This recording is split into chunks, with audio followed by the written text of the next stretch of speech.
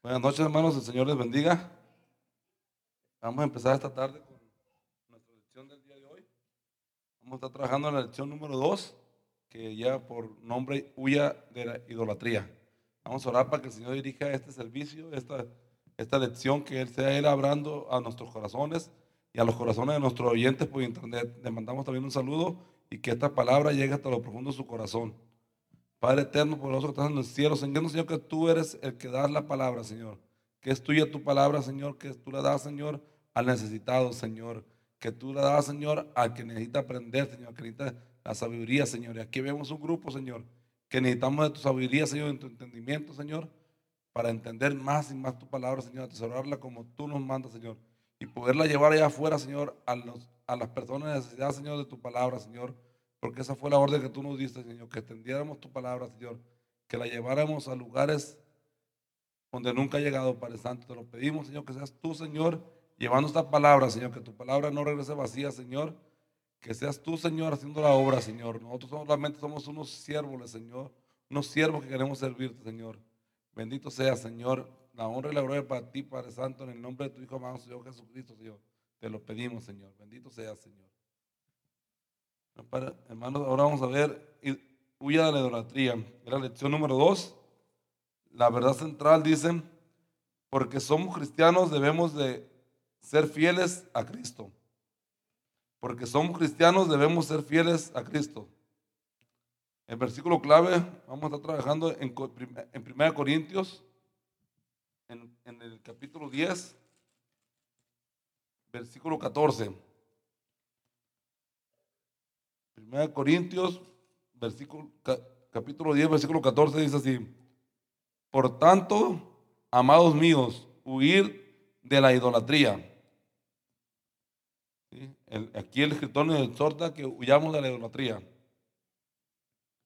Los 10 mandamientos en Éxodo 20 comienza presentando dos maneras de que tenemos que demostrar nuestra fidelidad hacia Dios. Adora solamente al único Dios verdadero y no tengas ídolos. Con eso comienza el Éxodo 20, en Éxodo 20 dice: adorarás solamente al único Dios verdadero y no te harás ídolos. En el mundo son muchas las personas que adoran a diversos dioses bajo la forma de ídolos. En cambio, es muy probable que nosotros nunca hayamos pensado en adorar una imagen de talla. Muy probable que algunos de nosotros no hemos pensado en adorar una imagen de talla, pero hay gente que sí lo hace, ¿sí? Por eso es importante que reconozcamos que la provisión de la idolatría va más allá de nuestras ideas preconcebidas. No debemos guardar de ceder al atractivo de las prácticas idólatras que se manifiestan en la adoración de las cosas en vez de adorar a Dios. A veces nosotros no ocupamos adorar un mono o algo tallado, a veces adoramos otras cosas supliendo a Dios. A veces adoramos a nuestra familia más que a Dios, le damos más tiempo a ellos que a Dios. A veces adoramos simplemente un carro más que Dios. Entonces a veces adoramos otras cosas. Hay personas que adoran más ver el fútbol, ver el béisbol, que darles tu tiempo a Dios.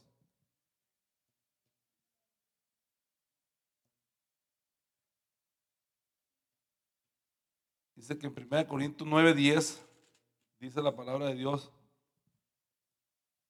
os lo dice enteramente por nosotros, pues por nosotros escribió, porque con esperanza debe arar el que ara y el que trilla, con esperanza de recibir el fruto. ¿Sí? Cuando nosotros estamos haciendo la palabra de Dios, debemos hacerlo con esperanza de recibir ese galardón que Él nos va a dar allá en el cielo. ¿Cuántos quieren ese galardón? Pablo enseña algunos principios que nos pueden ayudar a entender mejor lo que significa expresar toda nuestra dedicación a Dios. Vamos a ir a 1 Corintios 9.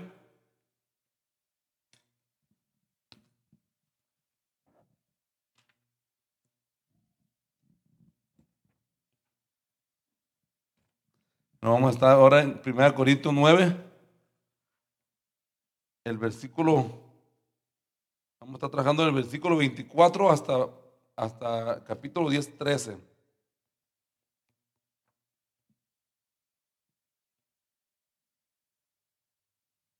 tengo una pregunta. ¿Has participado alguna vez en un deporte, en alguna clase de competencia?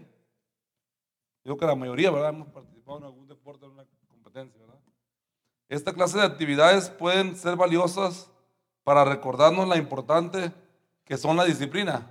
¿Sí? Cuando nosotros practicamos un deporte y queremos ganar como todo deportista quiere, la meta es ganar, entonces tenemos que tener una disciplina de hacer las cosas como el entrenador, si en este caso lo tenemos, nos la pide para poder llegar a la meta de ganar ese torneo o ese partido, lo que estemos jugando.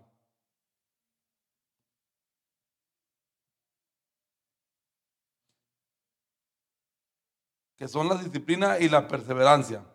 Este principio también tiene una buena aplicación al aspecto espiritual de nuestra vida. Pablo compartió en 1 Corintios 9, 24 y 27. Voy a leer 24 al 27.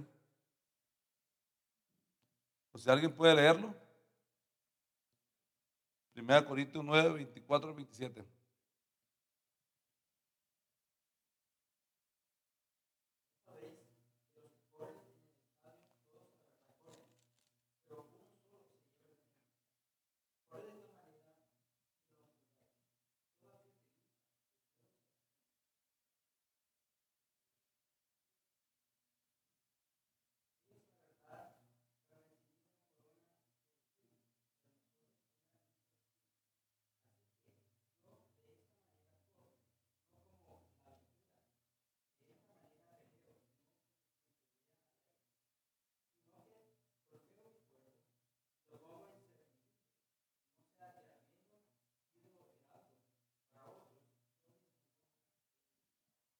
Amén.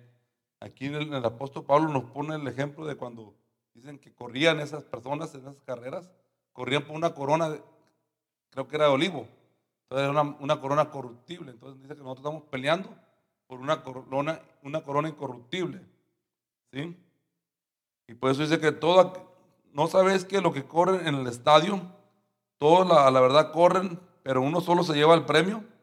Todos corren, pero uno solo se lleva el premio. Hay muchos corredores, pero solo uno es el vencedor en eso, ¿verdad? Todo aquel que lucha, de todo se abstiene. Cuando nosotros estamos luchando con el Señor, tenemos muchas cosas que abstenernos, ¿verdad? No, solamente no nos abstenemos de adorar y alabar al Señor y agradecerle a Él por la vida. Y aquí el apóstol Pablo dice, así que yo de esta manera corro. Él corría no como a la ventaja, de esta manera pelea. No como quien golpea al aire. Él no tiraba los golpes al aire, él tiraba el golpe a donde tenía que darlo. Sino que golpeo mi cuerpo y lo pongo en servidumbre. No sea que habiendo sido herido, heraldo para otro, yo mismo venga a ser eliminado. Sé que él se tiene que esforzarse más para ponerse como ejemplo, como nosotros. Tenemos que esforzarnos más para que la gente vea, no sé que nos vean a otros eliminados y ellos van a decir, "Ah, entonces, ¿para qué yo voy a la iglesia? Si voy a quedar eliminado con él". Entonces nosotros tenemos que esforzarnos más como el apóstol Pablo se esforzaba aquí. Tenemos que esforzarnos para ganar la carrera, para ganar esa corona incorruptible. La vida cristiana con una competencia atlética. Pablo compara la vida cristiana con una competencia atlética. Este ejemplo no tenía un significado muy especial, puesto que la ciudad de Corinto era la sede de uno de los eventos de competencia atlética más conocida de la antigüedad. ¿Sí? Para ellos era algo y ellos lo conocían muy bien de qué estaba hablando Pablo, porque ahí había unos juegos en Atenas. Era una competencia atlética más conocida de la antigüedad, los juegos islámicos. El triunfo en estas competencias solo se alcanzaba como resultado de un vigoroso entretenimiento, de disciplina y de sacrificio personal. ¿Sí? Tenía que tener disciplina y sacrificio personal en aquel tiempo para poder ganar la carrera. Nosotros tenemos que tener disciplina también y un sacrificio, aunque lo hacemos con gozo, pero puede parecer sacrificio. Venir a la iglesia lo hacemos con gozo, venimos a gozarnos, ¿sí? Pero es una disciplina, es un sacrificio que tenemos que tener presente de venir a hacerlo para quien es, para el Rey de Reyes y Señor de Señores.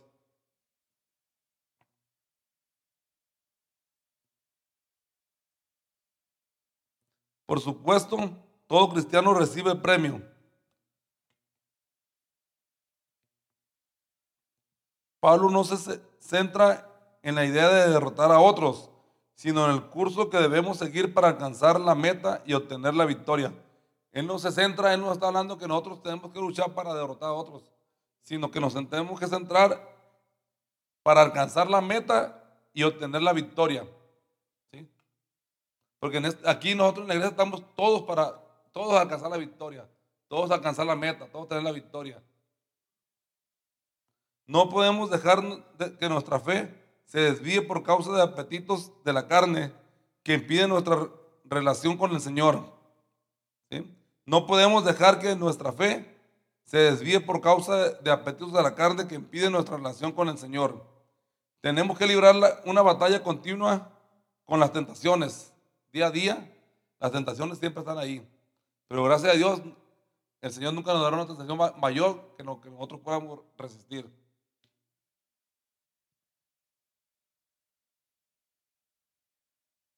Tenemos que librar una batalla continua con las tentaciones, que muchas veces y con sutileza tratan de distraernos. Hasta es posible que sintamos una inclinación a mezclar nuestros apetitos pecaminosos con nuestra búsqueda espiritual. A veces habrá que queremos disfrutar, hacer algo, pero le damos gracias a Dios, cuando sabemos que no, eso no es la voluntad de Dios.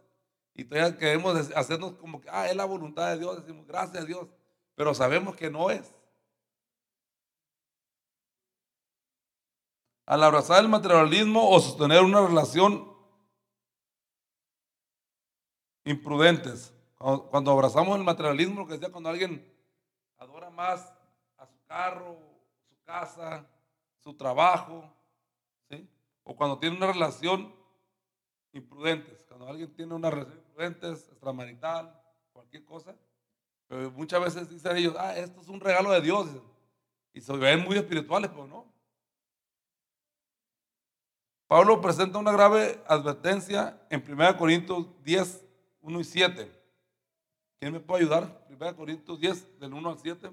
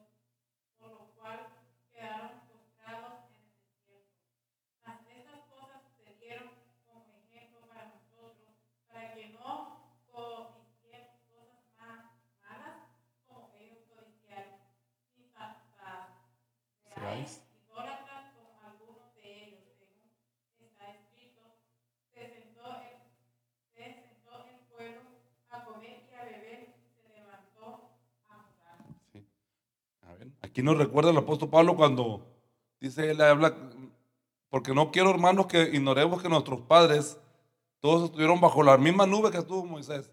Todos cruzaron el mar rojo, todos anduvieron por el desierto, pero no todos llegaron, no todos tuvieron la meta, no todos llegaron a la meta, no todos tuvieron la victoria, ¿verdad?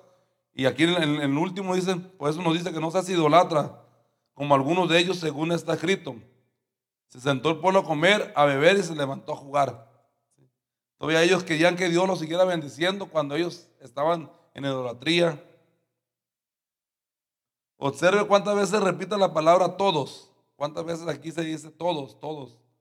Todos en Moisés fueron bautizados en la nube y en el mar. Todos comieron el mismo alimento espiritual y todos bebieron la misma bebida espiritual. Porque vivían de la roca espiritual que los seguía y la roca en Cristo. Todos vivían de la misma roca, todos estuvieron lo mismo, pero no todos llegaron. En estos versículos, los israelitas, sin excepción, habían experimentado las abundantes bendiciones de Dios. Cuando ellos anduvieron por el desierto, recibieron muchas bendiciones de Dios. Pero ellos, así como recibieron, nunca dejaron de quejarse. Nunca dejaron de recordar su vieja vida, el viejo hombre que tenían allá en Egipto. Sin embargo, decidieron rebelarse y las consecuencias fueron graves. Muchos de ellos murieron en el desierto. El problema de ellos era la idolatría, una práctica que tocaba muy de cerca a los cristianos de Corinto. Dice que ellos tenían el problema que los cristianos de Corinto tenían también, porque ellos vivían en una ciudad que adoraba a numerosas deidades falsas. Como observamos en la lección anterior, Corinto estaba lleno de todas las prácticas inmorales que acompañaban a la adoración de los ídolos. Era una ciudad de perdición, algo tipo Las Vegas, yo creo, algo tipo Hollywood. Los israelitas habían seguido el camino de los rebeldes, el descontento, la rebeldía, el pecado y finalmente el juicio de Dios. Este camino descendente era similar al de los corintios. Así como le había pasado a los israelitas en el desierto, es lo mismo que les iba a pasar a ellos ahí en Corintios, sin estar en el desierto. Si alguien me puede ayudar con el versículo 8 al 11.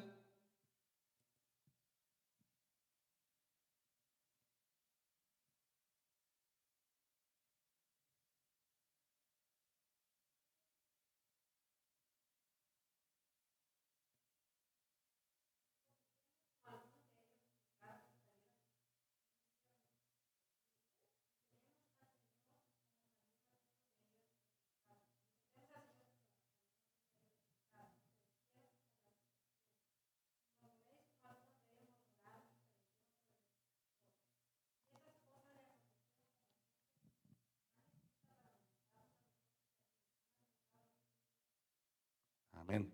¿Sí? Aquí Pablo nos recuerda que algunos de ellos fornicaron y cayeron en un día 23,000. Otros tentaron al Señor y nos dice que nosotros ni forniquemos ni tentemos al Señor, porque algunos fornicaron, otros tentaron al Señor y perecieron por las serpientes. ¿Sí? Y ni murmuréis como algunos de ellos murmuraron y perecieron por el destructor. ¿Sí? En el desierto hubo fornicación, adoraron dioses ajenos, hubo tentación al Señor y aparte hubo la murmuración, no nomás de los israelitas, simplemente estuvo la murmuración que hizo María y Aarón contra su propio hermano. Entonces por eso vino un castigo sobre ellos.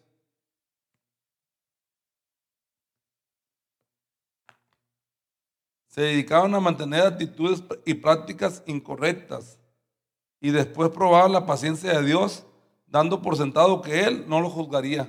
Ellos hacían prácticas inmorales y pensaban que Dios no los iba a juzgar. Como era el pueblo escogido de Dios, ellos pensaban que estaban libres de juicio, dando por sentado que Él no los juzgaría, pero en su corazón estaban manchados por la rebelión y habían comenzado a deleitarse en sus pecados. Pablo responde a su triste ejemplo con una grave advertencia que a todos nos vendría bien a escuchar. Esto no era solamente para los corintios en aquel tiempo, dice que a todos nos quería bien escuchar esto. Versículos 12 y 13. Yo lo voy a leer. Bueno.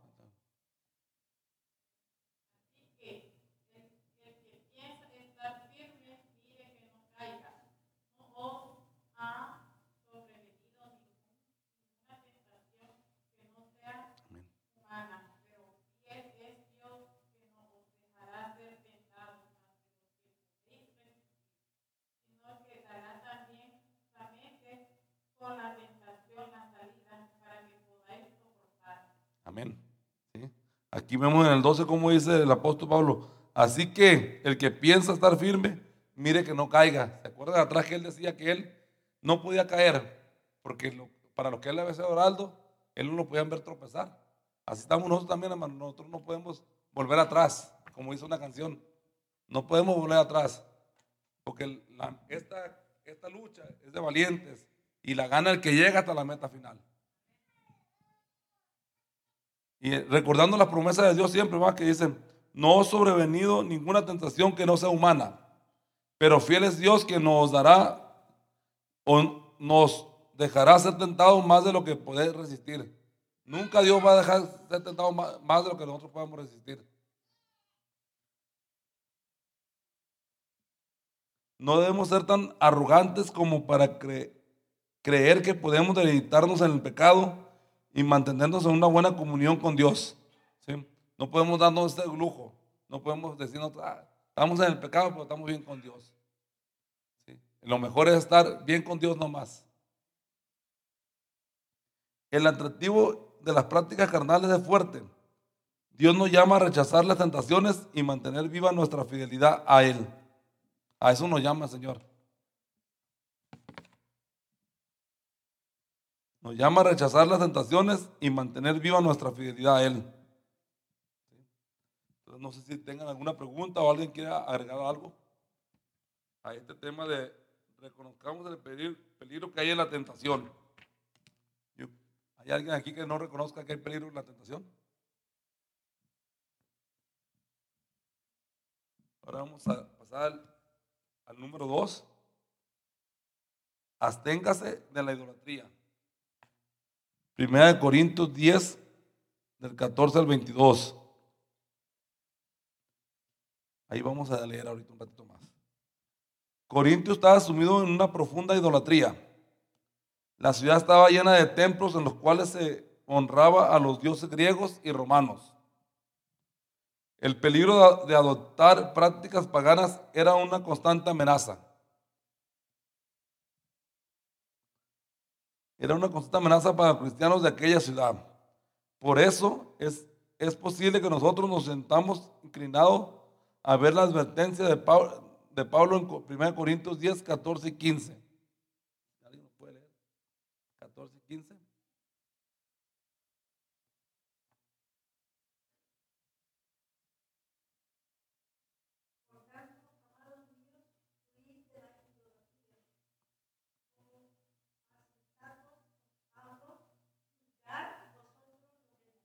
Bien. Como carente de relevancia para nosotros hoy, pero cuando seguimos leyendo y vemos el profundo ejemplo de la cena del Señor en los versículos 16 y 17, ¿lo puede leer, hermano Guillermo? 16 y 17.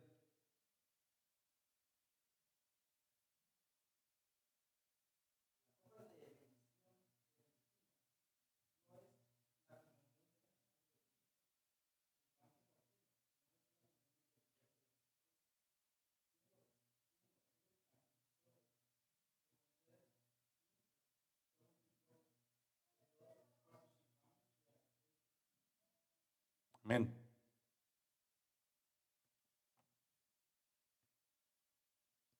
De inmediato es evidente que Pablo tenía también en mente un principio espiritual más amplio y universal. Cuando él pone el ejemplo de la cena del Señor, ¿va? Él está hablando de la cena del Señor, pero dice que todos somos un mismo pan. Todos participamos del mismo pan, de la misma sangre de Jesucristo. Es el asunto que define sobre qué o a quién aceptamos nosotros como Señor y soberano de nuestra vida. ¿Sí? Todo el pan, el vino, es nuestro Señor Jesucristo, es el cuerpo y la sangre de Él. Entonces todos aceptamos a Él como Señor y soberano de nuestras vidas. En la cena del Señor, el pan y la copa son símbolos del sacrificio de Cristo por nosotros. Cuando participamos en ella, nos identificamos con Él. Cuando nosotros participamos de la Santa Cena, nos estamos identificando con Él, estamos recordando lo que Él hizo en esta cruz por nosotros. Y proclamamos su señorío sobre nosotros. Este profundo acto de adoración nos debe llevar a la humildad y al regocijo de la iglesia. En los versículos 18 y 20, ¿quién lo puede leer, por favor?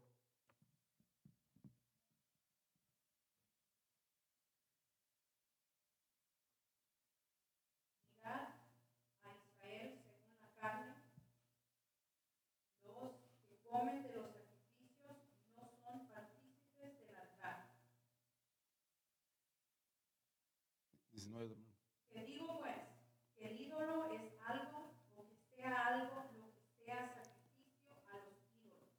Sí. Aquí aparentemente el apóstol le está dando importancia a la carne, ¿verdad? O a los ídolos. Pero ahorita que sigamos más adelante vamos a ver cuál es lo que él le está dando enfoque. Pablo hace notar que cuando los israelitas le presentaban un sacrificio al Señor, había una parte que se usaba para el sostenimiento de los levitas y otra parte que usaban aquellos que habían traído el sacrificio. Además de que ellos que se les sacrificaba a Dios, todos participaban en aquella adoración. ¿Sí? Ahí el sacrificio era una parte para los levitas y otra parte para el que ofrecía el sacrificio, pero todos participaban de la adoración.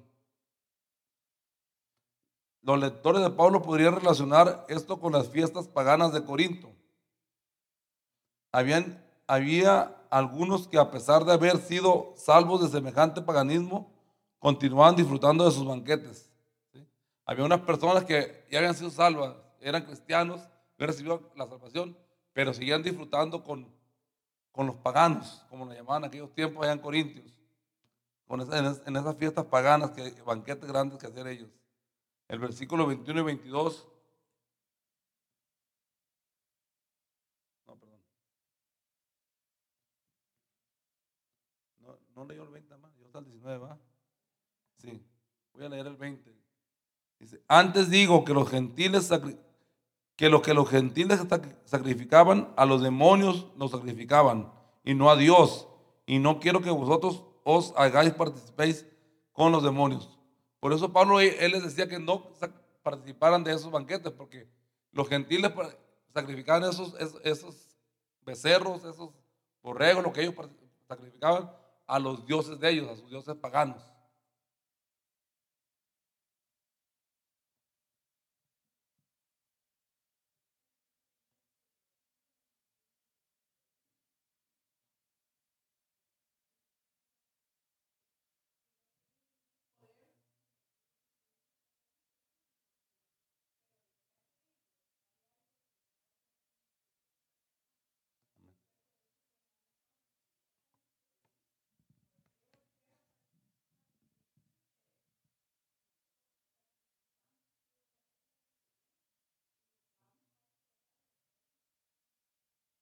A seguir el banquete y a darle gracias a Dios allá.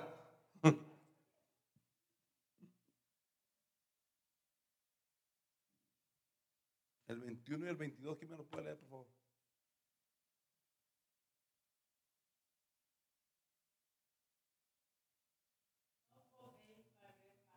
No podéis beber la copa del Señor, la copa de los demonios. No podéis participar de la mesa del Señor y de la mesa de los demonios. O provocaremos a celos al Señor. Somos más fuertes que Él. Amén. Sí, aquí está lo que decía nuestra hermana Bernarda. Pues no podemos nosotros venir aquí a tomar la cena del Señor e irnos a una fiesta de aquí. O venir a una fiesta de derechito aquí podemos tomar la cena del Señor si nosotros no estamos a cuenta con el Señor, ¿verdad? Pero no es correcto. ¿Cómo vamos a andar allá en las fiestas del mundo, en las fiestas paganas, disfrutando quizás de bebidas, de baile, de cosas que no son agradables a Dios porque no se lo estamos ofreciendo a Él? Hay quienes dicen, estamos disfrutando de esta fiesta gracias a Dios, pero en el paganismo,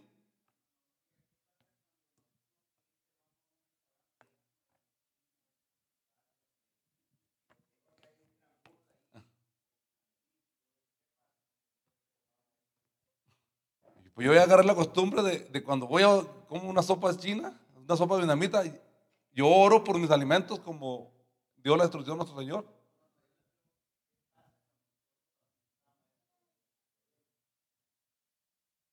Nada.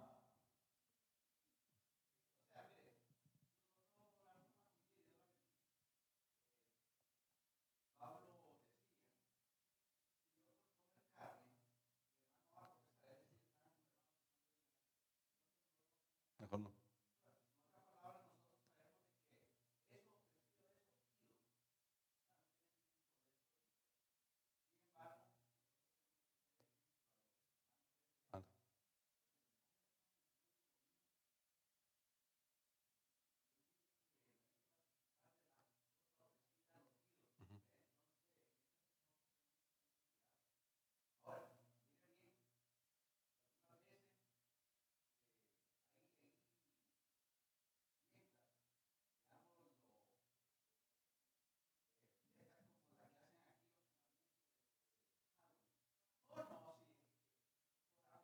Ujú.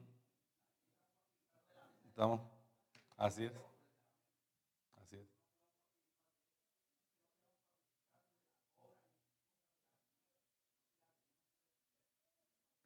Amén.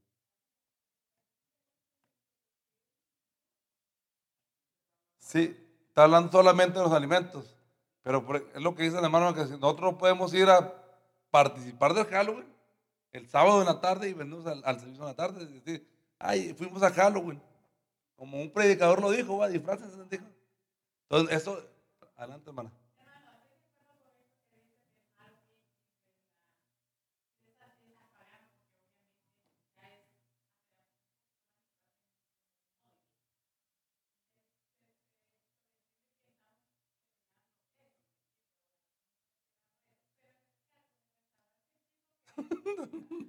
Me quedó confundido.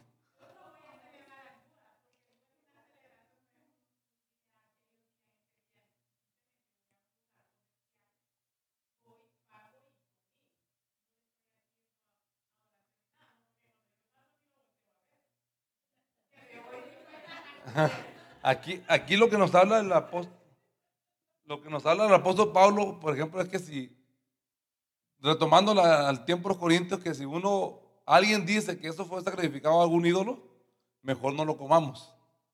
Que si alguien te dice a ti, "Ay, eso fue sacrificado a un ídolo", mejor no comas para la conciencia del que te lo dijo, no tu conciencia. Es lo que dice aquí el apóstol Pablo más adelante. Aquel hermano se me adelantó.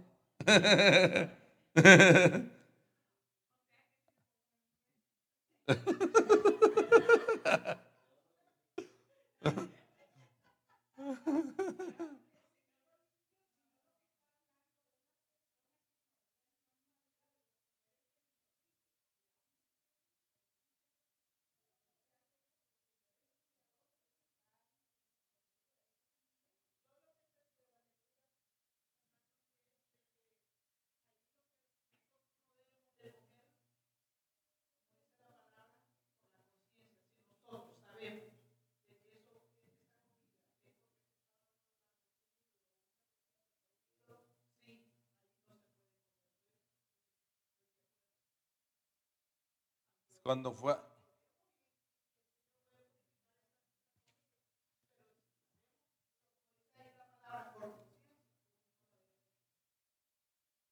amén.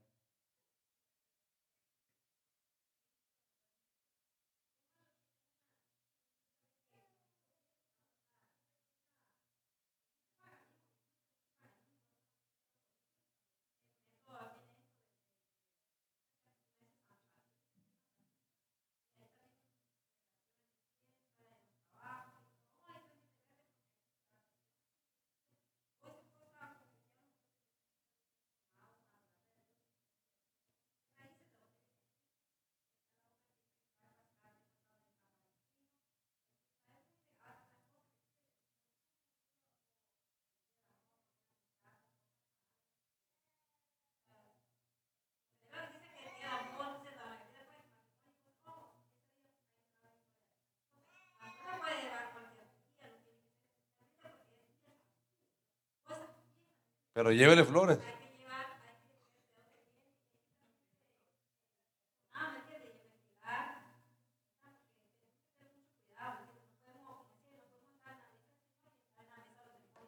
Amén.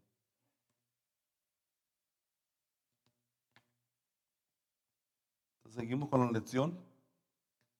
Estos creyentes sostenían que aquello no importaba, ¿sí? Ellos decían que no importaba lo que hicieran yendo a su servicio después, porque la carne en sí mismo no era mala. El mismo Pablo había hablado de esto en el capítulo 8, versículos 4 y 6.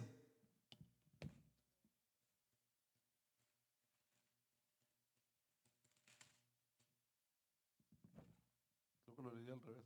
Perdón, 8.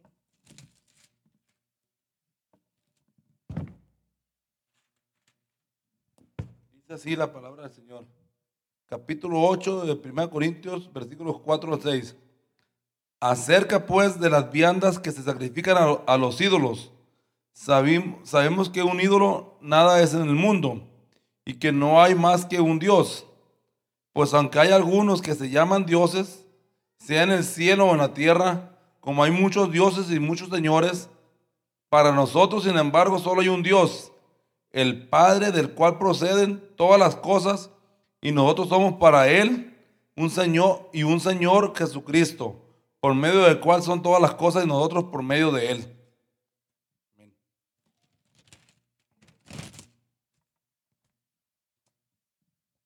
Sin embargo, estos cristianos equivocados, al asistir a algo que en esencia era una comunión con demonios, se identificaban con el mundo pagano que los rodeaba e incluso se asociaban con la adoración de las deidades paganas con una sola presencia. Esto demostraba que tenían el corazón dividido y provocaba el celo de Dios. El peligro de tener un corazón dividido se da todavía hoy. Nuestro mundo adora imágenes y símbolos hechos por manos de hombres en vez de adorar a Dios. Debemos guardar la integridad de estas cosas a nuestras prácticas o incluso darles importancia. Dios nos llama a amarlo de manera exclusiva. El amor al mundo es otra manifestación de la idolatría. Aquí, aclara, porque no nomás vamos a hacer idolatría cuando adoramos a un Dios o a una imagen tallada, sino cuando también adoramos el mundo, lo que hay en el mundo. Ellos adoraban, ellos no solamente, aquí habla que ellos disfrutaban de los banquetes que daban para esos dioses. Adoraban a esos dioses los corintios, y ellos estaban en esos banquetes. No era que iban por casualidad, sino que iban a celebrar. Iban a celebrar esas fiestas.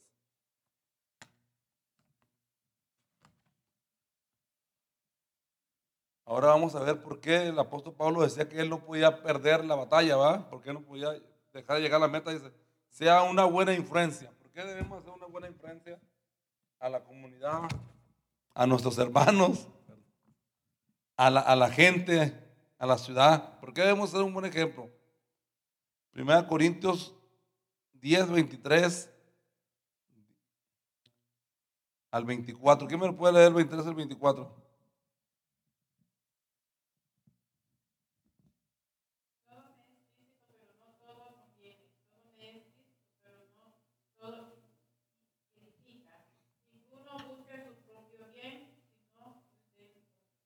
Amén.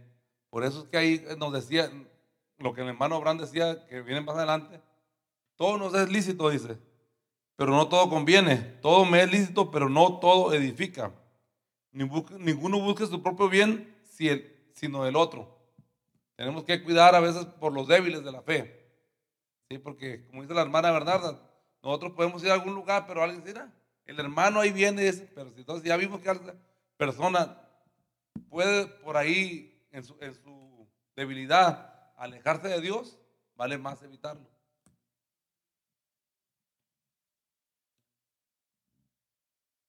Pablo pasa de los peligros que hay en la idolatría a hablar de la libertad cristiana. Un tema que se relacionaba bien con lo anterior, debido a la manera en que el desenfrenado paganismo de Corintio causaba un impacto en la vida diaria de los cristianos. La desenfrenada vida de Corintios causaba un impacto fuerte sobre los cristianos de esa época.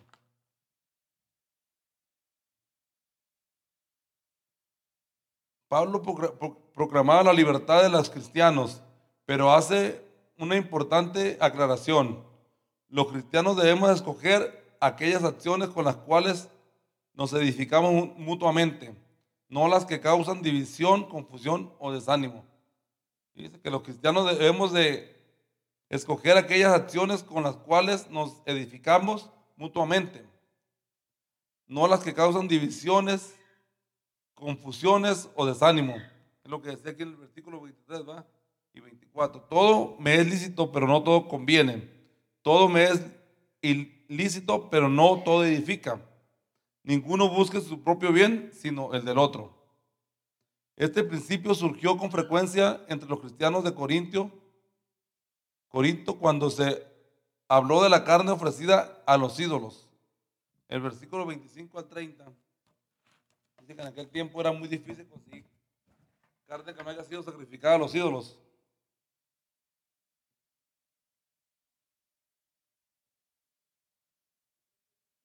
Sí, hermana, por favor.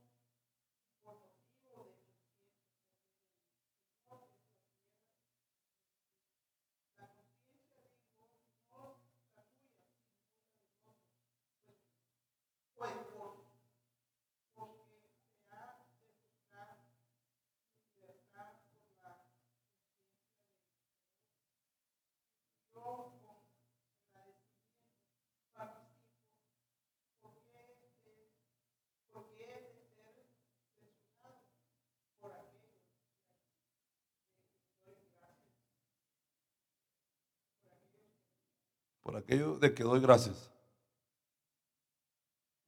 Era difícil evitar esa carne, porque los carniceros vendían la carne de animales que habían sido sacrificados en la adoración de los ídolos. Dice que tú como cristiano no podías ir a la carnicería, pero no sabías si esa carne había sido sacrificada o no a algún ídolo. ¿Sí?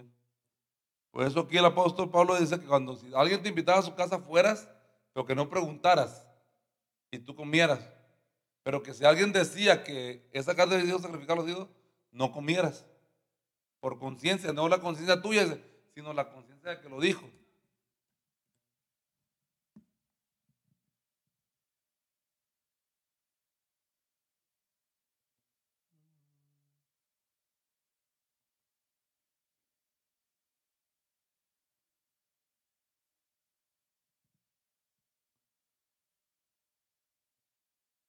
La indicación que hace Pablo es doble. En primer lugar, no debían preguntar de dónde procedía la carne cuando la compraran.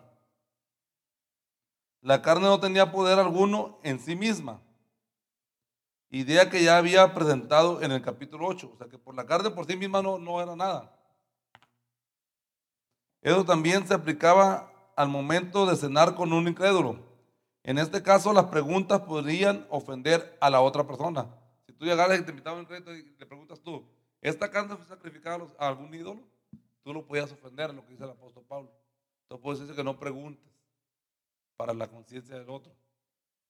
En cambio, si se llegaba a saber que aquella carne sí había sido ofrecida a los ídolos, el cristiano debía abstenerse de comerla.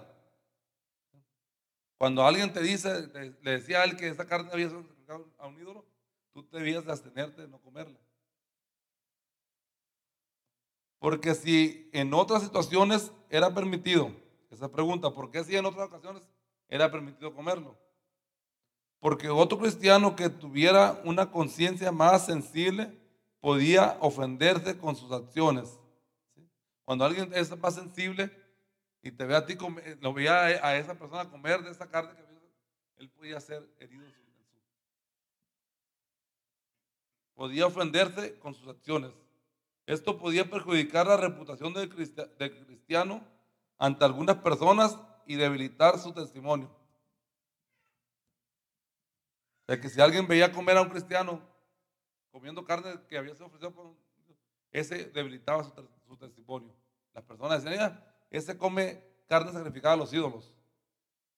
Es posible que esto sea difícil para algunos cristianos. No parece justo que haya que sacrificar algo que en otras situaciones es bueno. Cuando uno a veces deja de hacer algo que en otras situaciones es bueno, pero tú tienes que dejarlo hacer para tu testimonio. No porque Dios lo prohíba, no porque quizás porque hay cosas que uno deja de hacer, no porque sea pecado, no porque sea malo, simplemente para el testimonio que la gente dijera, yo no hiciera eso si fuera cristiano.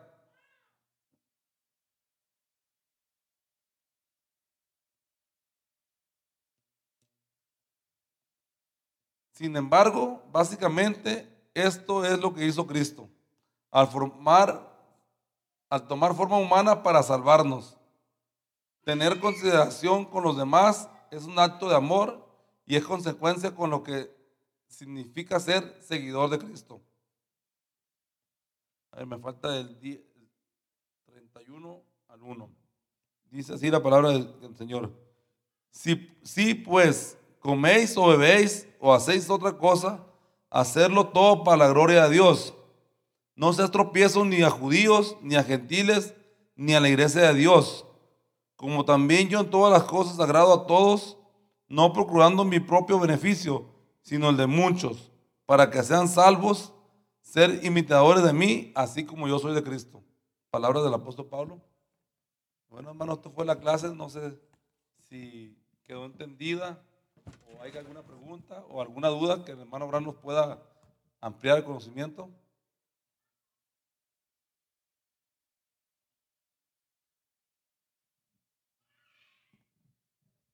Para que despida, hermanos, la grabación. Bien, hermanos, 3 puntos muy importantes que tocaron hoy a través de la lección.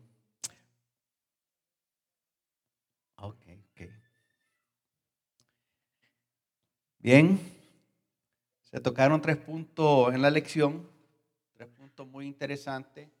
Uno es reconocer el peligro que hay en la tentación. Las tentaciones están a la orden del día. A la vuelta de la esquina está la tentación. Entonces, el único que nos puede ayudar a soportar la tentación o a vencer la tentación es Dios. Dice la Escritura que Él nunca va a permitir que nosotros tengamos una prueba más de la que nosotros podamos llevar. El otro asunto muy importante es que nos tenemos que abstener de la idolatría. Idolatría, como decía el hermano, no es simplemente adorar un ídolo, sino también adorar cualquier cosa. Cualquier cosa, como decía el hermano, puede ser el carro, la casa, la esposa, el hijo, el dinero y muchas otras cosas.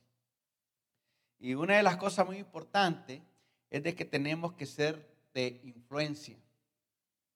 Es decir, dar un buen testimonio.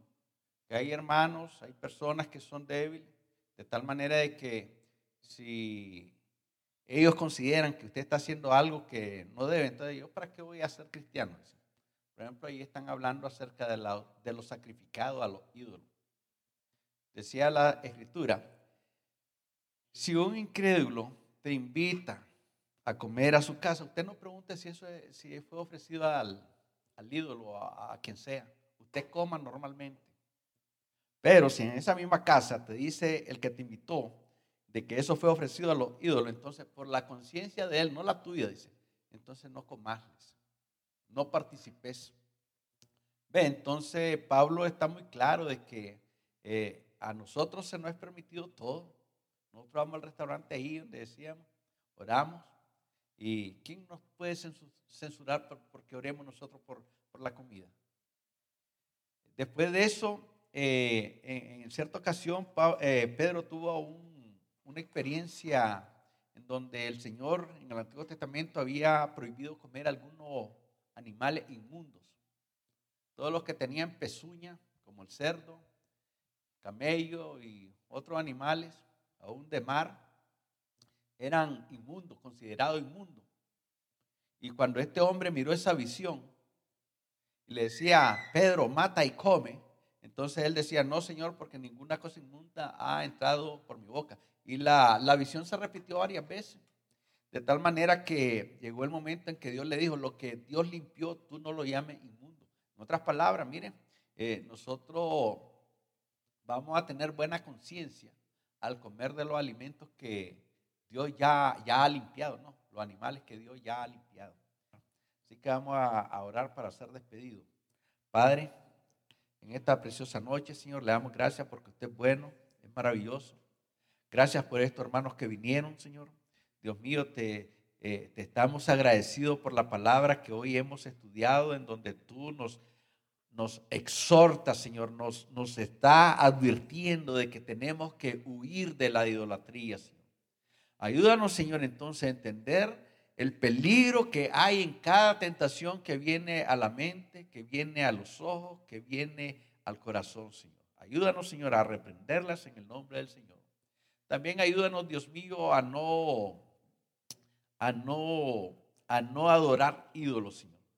Yo sé que de una y otra manera, Señor, cuando no te adoramos a ti, oh Dios, al único Dios verdadero, adoramos cualquier cosa, Señor. Pero nosotros queremos enfocarnos en ti, Señor.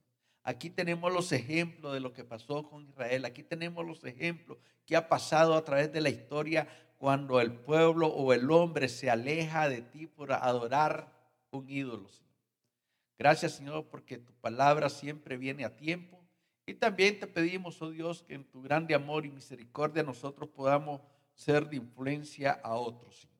Ayúdanos entonces a vivir la vida cristiana, Señor, a dar buen testimonio, a ser de influencia, a desechar toda tentación, Señor. Por cierto que las tentaciones no las podemos evitar, pero sí podemos acudir a ti para que ellas sean alejadas de nosotros, Señor. Gracias por darnos ese poder, esa autoridad.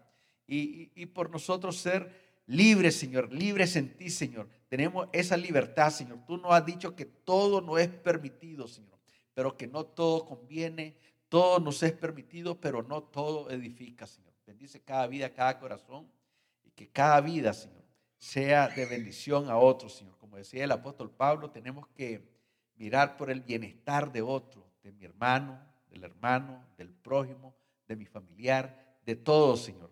Que seamos, Dios mío, personas que nos interesemos en los demás, Señor. Llévanos con bien a nuestros hogares, Señor, y que tu palabra, oh Dios, sea atesorada en nuestros corazones de tal manera que la meditemos, Señor, en donde quiera que estemos y que la podamos compartir, Señor, con otros.